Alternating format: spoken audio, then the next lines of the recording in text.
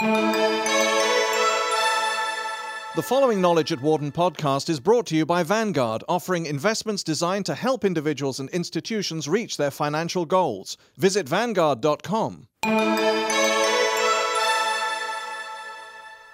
Network-based marketing, using existing customers to help sell to new ones. Marketers have long used all sorts of demographic and geographic data to target potential customers: age, sex, education level, income, zip code. But there's another variable that companies may want to consider: who is connected to whom? A study co-authored by Chandra Hill, Wharton Professor of Operations and Information Management, found that consumers are far more apt to buy a company's product if they are network neighbors with existing customers. Mining data from social networks, who talks to whom or emails whom, could allow companies to pinpoint likely customers who otherwise would be overlooked. Hill, Foster Provost of NYU's Stern School, and Chris Volinsky of AT&T Labs Research detail their findings in a paper titled Network-Based Marketing: Identifying Likely Adopters via Consumer Networks, published in May 2006 in the Journal of Statistical Science. One of the main concerns for any firm is when, how, and to whom they should market their products, the authors write.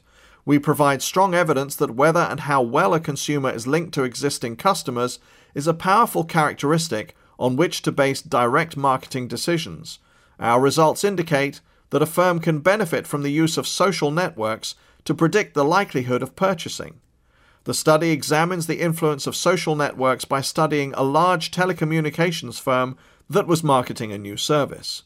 Network neighbors, those consumers linked to a prior customer, adopt the service at a rate 3 to 5 times greater than baseline groups selected by the best practices of the firm's marketing team, the study finds. In addition, analyzing the network allows the firm to acquire new customers who otherwise would have fallen through the cracks because they would not have been identified based on traditional attributes. While the research focuses on people linked by way of a telecommunications company, the findings can apply to other social networks such as MySpace and Facebook, according to Hill.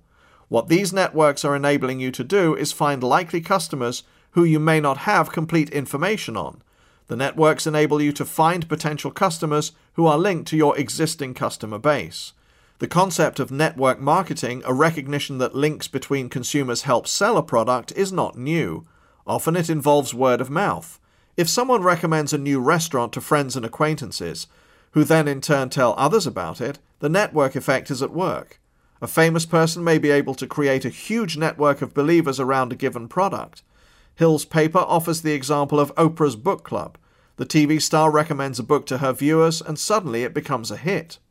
Likewise, marketers helped create a buzz around the Da Vinci Code by mailing 10,000 free books to influential individuals and booksellers. Some network marketing involves implicit rather than explicit advocacy, the paper notes. For instance, a woman carrying a designer handbag is, in effect, marketing the purse, even if she doesn't tell her friends or co-workers that they should buy one. Firms commonly capitalize on influential individuals, such as athletes, to advocate products simply by conspicuous adoption, the authors write. The availability of vast databases of information these days can allow companies to do network targeting, taking advantage of documented links between consumers.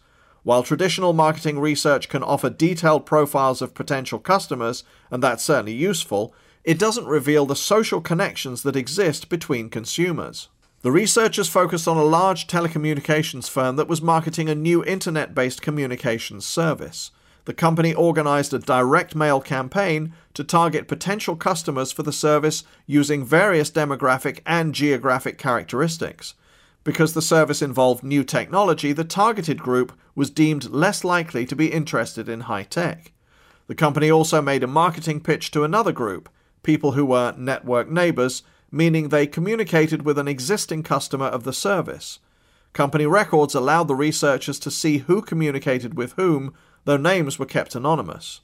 People who communicated with a customer who already had the service were more likely to purchase the product than people not communicating with someone in the network, about 3.4 times more likely, Hill says. The take rate was highest for those network neighbors who were already considered good prospects using traditional marketing attributes. They were almost 5 times more likely to buy the service than people who did not communicate with an existing customer. But even network neighbors, who were considered poor prospects using traditional marketing methods, were about 3 times more likely to buy the service than consumers who looked like good prospects but had no connection to a customer. It is tempting to argue that we have shown that customers discuss the product and that discussion helps to improve take rates, the researchers write. But they could not prove that. Telecommunication firms are not legally able to collect information regarding the actual content of the communication, so we are not able to determine if the consumers in question discussed the product, they note. Another possibility is that because people often tend to talk to people like themselves, their buying tastes would be similar regardless of whether they ever discuss the product. Social theory tells us that people who communicate with each other are more likely to be similar to each other, a concept called homophily, the researchers point out. Linked consumers probably are like-minded, and like-minded consumers tend to buy the same products. It's possible, Hill says, that by tapping into consumer networks, companies are taking advantage of certain attributes that aren't identifiable through traditional marketing research. It may well be that direct communications between people is a better indicator of deep similarity than any demographic or geographic attributes, the researchers write. In other words, who you talk to may be more important than where you live. Gadgets versus grapes. Companies are forever looking for ways to identify and target potential customers. Being able to do it better could both save them money and increase profits. Marketing campaigns are expensive and not effective if the right people aren't targeted. Firms make marketing decisions based on how much they know about their customers and potential customers, the researchers say. They may choose to mass market when they do not know much. With more information, they may market directly based on observed characteristics. According to Hill, taking network data into consideration could help companies better focus and fine-tune their marketing efforts, even when a company has the best marketing research at its disposal. But would the network effect work the same with all types of products? Hill and her team tried to answer that.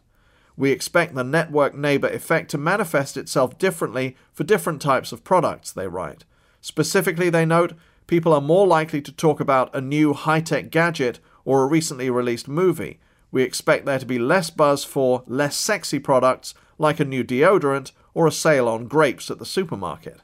The researchers were able to test that theory because the telecommunications firm happened to be selling 2 products, its new internet service and a new pricing plan.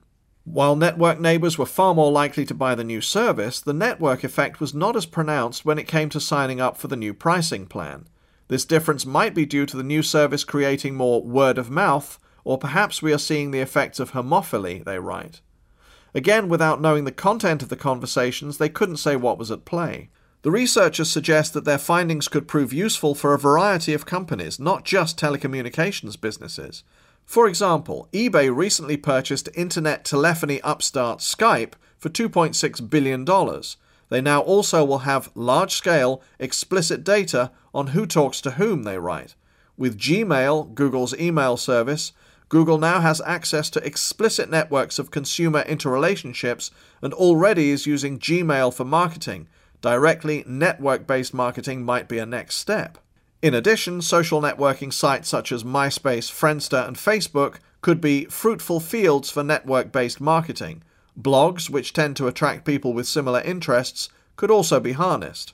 As for concerns about privacy issues that are raised when companies use a customer's personal information to help sell their products, Hill acknowledges that firms that use direct target marketing walk a fine line between generating value for their consumers and intruding on their privacy. But, she says, we show in our study that a wider variety of consumers are made aware of cost-effective telecommunications products than would be aware of them without the targeted marketing strategy. Overall, the cost savings and additional features result in tangible benefits to the targeted consumers. Ultimately, she says, firms own their customers' data, including email content and MySpace messages, and legally can use it for such purposes as targeted marketing and fraud detection. Therefore, consumers should be aware that when they reveal both traditional and social network personal information to firms, this information might be used for target marketing or other purposes. Hill has presented these findings and follow-up research at several conferences this year, including one on social networking sponsored by Yahoo. As more data that can be used to directly link consumers becomes available, the potential for network marketing will grow, she predicts. She and her co-authors presented an interesting scenario of how even academic departments might take advantage of network marketing. The enrollment in specialized classes could be bolstered by marketing to those linked to existing students, they write. Such links exist, for example via email. It remains to design tactics for using them that are acceptable to all. The full paper, Network-Based Marketing, Identifying Likely Adopters via Consumer Networks, can be found at http://arxiv.org/capital P/S/math/PDF/0606/278.pdf. For more information, please visit our website at knowledge.wharton.upenn.edu.